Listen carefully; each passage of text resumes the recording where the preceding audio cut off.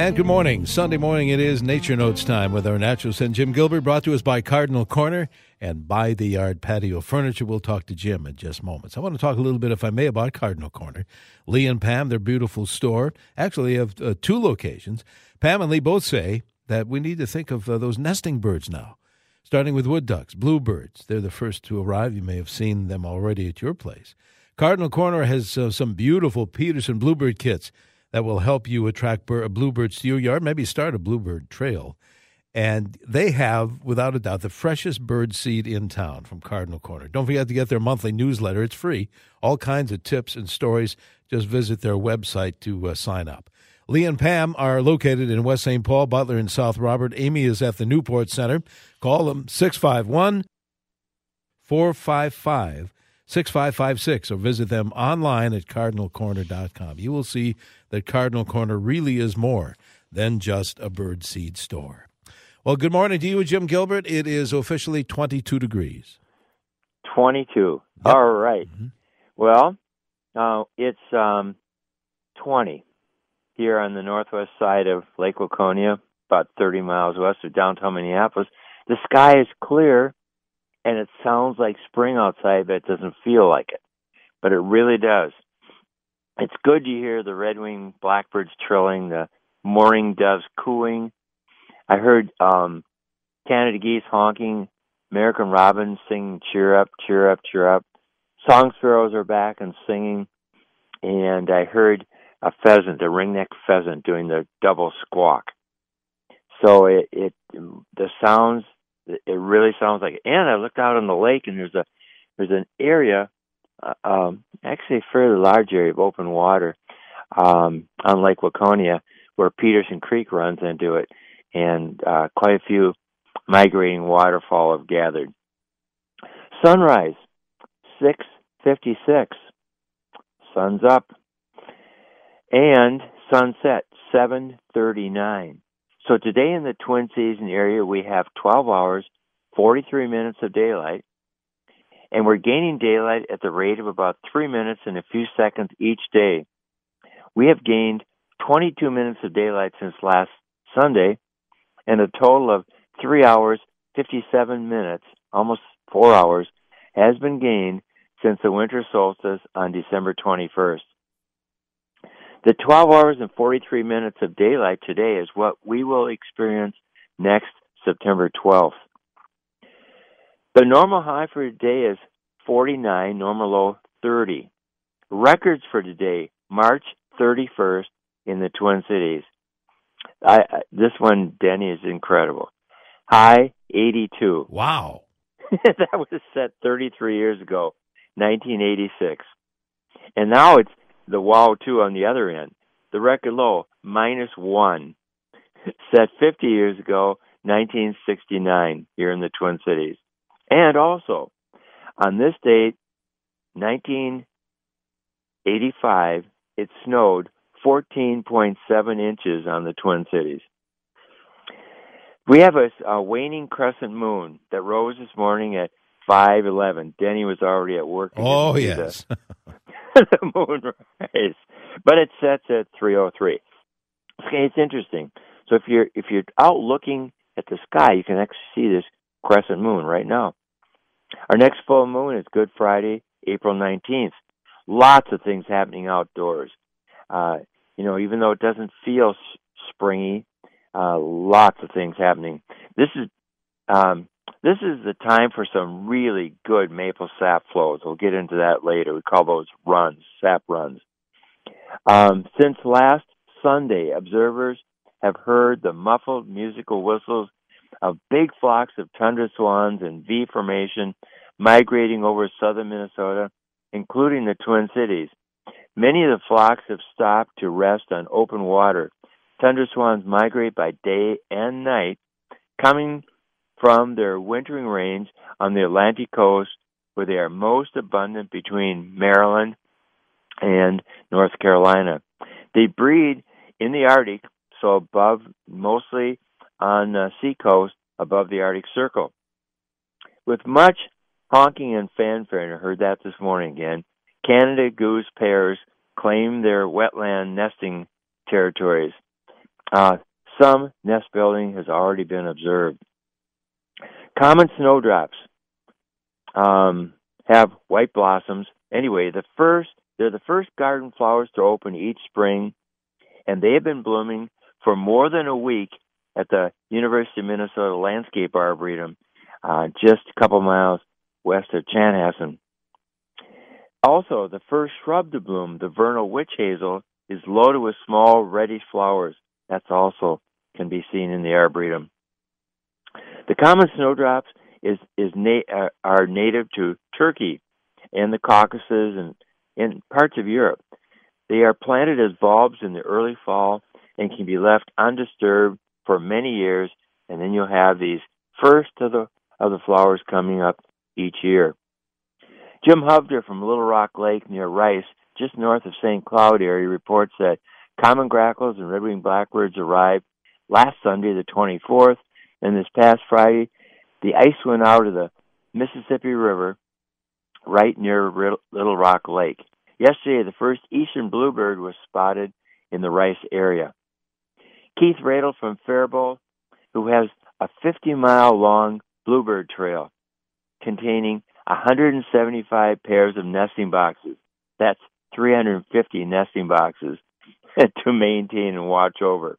He says that on Thursday, the March 28th, he observed early returning bluebirds that had begun claiming nesting boxes. Typically, a pair will be seen perched on the roof of a nesting box, and some observers have seen them going in and out carrying fine grasses already.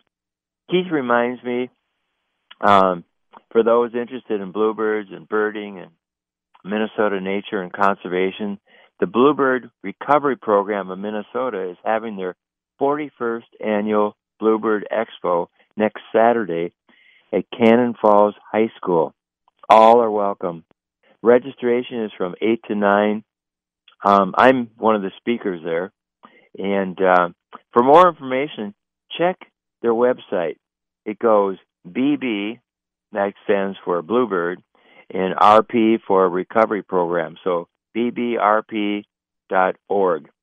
And the program goes from 9 through the afternoon.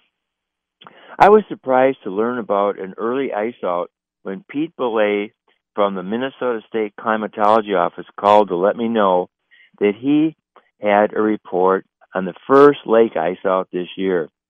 The lake was Lake Pepin, and the ice out was Thursday, March 28th.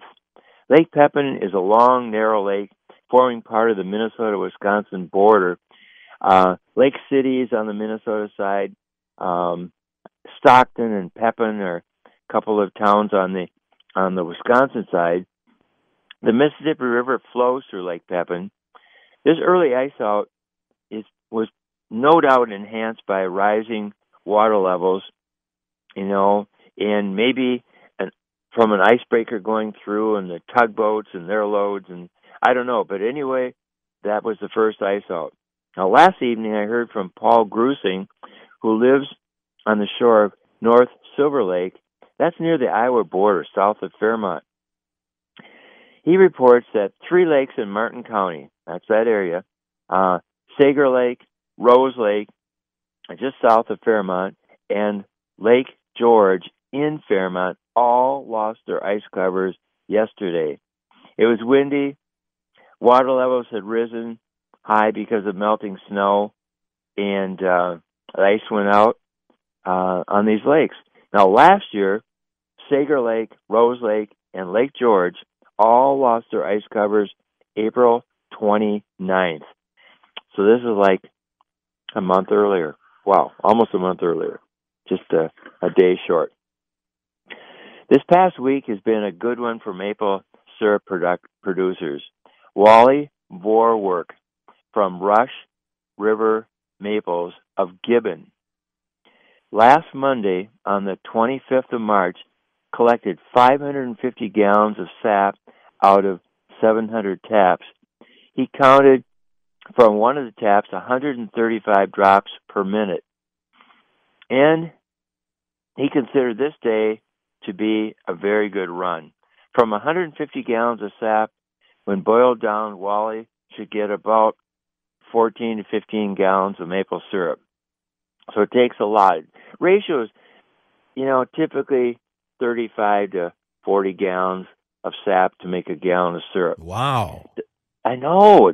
That's why it's expensive. It's a lot of work. You're absolutely right. Say, Don and Mary Summers from Summerskogan, that's a sugar bush in Minnetrista, report that last week was a great week for maple sap runs, except yesterday. Everything slowed down, way down yesterday with the cold temperatures and strong northwest winds. They have 1,052 taps out. That's 1,052. Incredible. They collected this last week a half gallon of sap per tap per day. Now, Don thinks that the quality of the maple syrup this year is the best they have produced in their 25 years of doing this. The sugar content of the sap lately has been 2.5%, and like I said, it takes about 40 gallons of sap to produce a gallon of syrup. Don and Mary Summers and their son Peter have been using high tech. That's how they can get all this work done with 2 or 3 people out there. And their sugar bush is being featured on Care 11 tonight at 10:30 on the Minnesota Bound program. It's worth looking at to find out how maple syrup is made. Mary Brislance from Lutzen reports Lutzen Mountain Ski Area will be open every day up to April 15th, and 2 more weekends after that. Maple syrup producers in the Lutzen, Grand Marais area are having a good season so far. First turkey vultures arrived this past Tuesday, and the number of pine siskins at her feeding station is going down. So some of the birds are no doubt heading back to Canada for the nesting season. Diane and Dave Herring, who live near Waterville, report they finished off their 8th batch of very good quality maple syrup yesterday. This past Friday, they experienced an excellent maple sap run. Last Saturday, the 23rd, Diana found her first of the year scarlet cup mushroom. It's a fungus that she found in their sugar bush that grows on the ground but on dead wood. It's a bright red fungus, and usually, I should say, the first of the mushrooms that pop up each year. These scarlet cup mushrooms are typically about an inch across. Last Sunday, the 24th, from noon to about 4, they heard a pair of sandhill cranes calling and calling. Diana called it a prehistoric sound.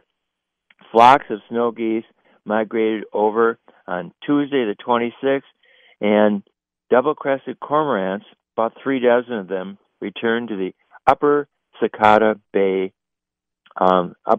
Lake Bay this past Friday, the 29th. Tom and Lisa Bovers from Faribault have their first of the year male brown-headed cowbird arrive at their feeding station just yesterday. Tulips are up 2 to 3 inches on the side of their south side of their home. They have been seeing flocks of migrating tundra swans coming over since last Monday. Also on Monday, they saw an active snapping turtle and a leopard frog on a flooded plain of the Straight River. The water has started receding, and there's this turtle sunning itself and a leopard frog out there. Well, you know what else is sunning itself before you go on is our by-the-yard furniture. Oh, yes. Now, people... And now I can see everything. The snow is all gone. Absolutely. There. And a lot of folks are, thinking about their decks and patios, Jim. And I remind them, you and I do, about don't forget the furniture that goes on that new deck or patio. By the Yard Furniture, this is a CCO Land Company, family-run business Jim and I have told you about for years. You'll never have to worry about painting it or staining it or storing it like Jim does and we do at our house. You will leave the furniture outside year in and year out. So many different things. Bar and counter height sets for entertaining. They've got fire tables, gliders, rocking chairs, chaise lounges for the pool if you have one. You set it and you forget it. And if you're building a deck or patio, Jim and I remind you, I know you want that to last for decades. Your furniture should last just as long. By the Yard, they've been the premier manufacturer building this maintenance-free furniture for decades. It's down in Jordan, Minnesota. Jim and I have been to that showroom. Quick drive down 169. A lot of displays there, many. And if you are new to the area, new to By the Yard, get on the web. Jim and I remind you can do that and request that free catalog. Just visit bytheyard.net, bytheyard.net. You can see what Jim and I have told you about for years. Great furniture, lasts forever. I would just say, yesterday you had to really hold on to your hat, when you're outside, where we had 37-mile-per-hour winds. The By the Yard furniture did not move. No, that will not move in 37-mile-per-hour winds for sure. No, and it was really, really windy here. Jim, we have about 3 minutes. Okay, back to Tom and Lisa Bovers from Faribault. On Wednesday, let's see. I know where I left off. On Wednesday, Tom spotted the first-year common loon. It was on an open water area of Wells Lake. They got pussy willow catkins out on a willow in their backyard. On Friday the 29th, Tom and Lisa were at Riverbend Nature Center and heard the western chorus frogs calling and the first wood frogs. The western chorus frogs have been calling there for a week. Russ Ripberger, who lives on the edge of Bass Creek in Brooklyn Park and has 45 wood duck nesting boxes on a half-acre lot, says about 50 wood ducks have arrived so far, and pairs land on the rooftops of nesting boxes, and the females have been going in and out, checking out, deciding which box they like. Typically, Russ and Sandy Ripberger have about 90% occupancy in these 45 wood duck houses. Ray and Marlene Simon, who live on the edge of Northfield, saw thousands of sandhill cranes heading out to the fields early last Sunday morning as they left Kearney, Nebraska, and headed back to Northfield. They've been seeing a pair of sandhill cranes and hearing them in a marsh right near their home every day now since they got back. They've been seeing flocks of tundra swans migrating over each day since Monday. And first great-bill heron returned on Wednesday, and they've been seeing it every day since. Art and Barb Straub from Le Sueur yesterday morning saw more than 500 migrating tundra swans that had landed in a ponded cornfield near Rush River, that's about 6 miles west of Le Sueur, and over 50 American white pelicans on Bucks Lake. A bald eagle pair at Bucks Lake is caring for their young that hatched the middle of this past week. On Tuesday, the 26th, Art and Barb Straub saw the first-year 13-line ground squirrel and noted that a pocket gopher was throwing up soil into a mound. That stuff makes good potting soil. Jerry and Judy Gray, who live near Winstead, report that a Canada goose started building a nest on an island in one of their ponds last Wednesday, the 27th. Hooded mergansers and other ducks and great-bill heron have arrived. Duckweeds are nice and green, and yesterday the first great egret arrived. Elizabeth Howard from Journey North reports on the migration of the monarch butterflies coming from their wintering sites in the state of Michoacan, Mexico. They've advanced into Oklahoma, Mississippi, and Arkansas this past week, and they've gotten as far as Tulsa, Oklahoma. That's as far north as they are, and that's just 60 miles from Kansas. Interesting thing is that people are seeing monarch butterflies before they're seeing the native milkweed plants sprouting up. So many things. Well, you know what? Paul? We are out of time. Let's do this. In fact, we have had so many text messages, Jim. I have printed them out so we don't short these people here. I'm going to send those listeners' comments to you this week. How's that? Please do that. We'll do, and you'll have more coming as well, some more emails. So come on back next week, if you will, Jim. Look forward to it. All right. Bye for now. Have a good week. You too. Thank you. Jim Gilbert's Nature Notes next Sunday morning. And by the way, after the weather forecast, get those allergy questions ready. Dr. John Sweet will be in studio on Healthy Matters. So if you or someone you know suffers from allergies, we can take your text and your phone calls coming up this next hour. 22 degrees, the weather straight ahead. Radio.com.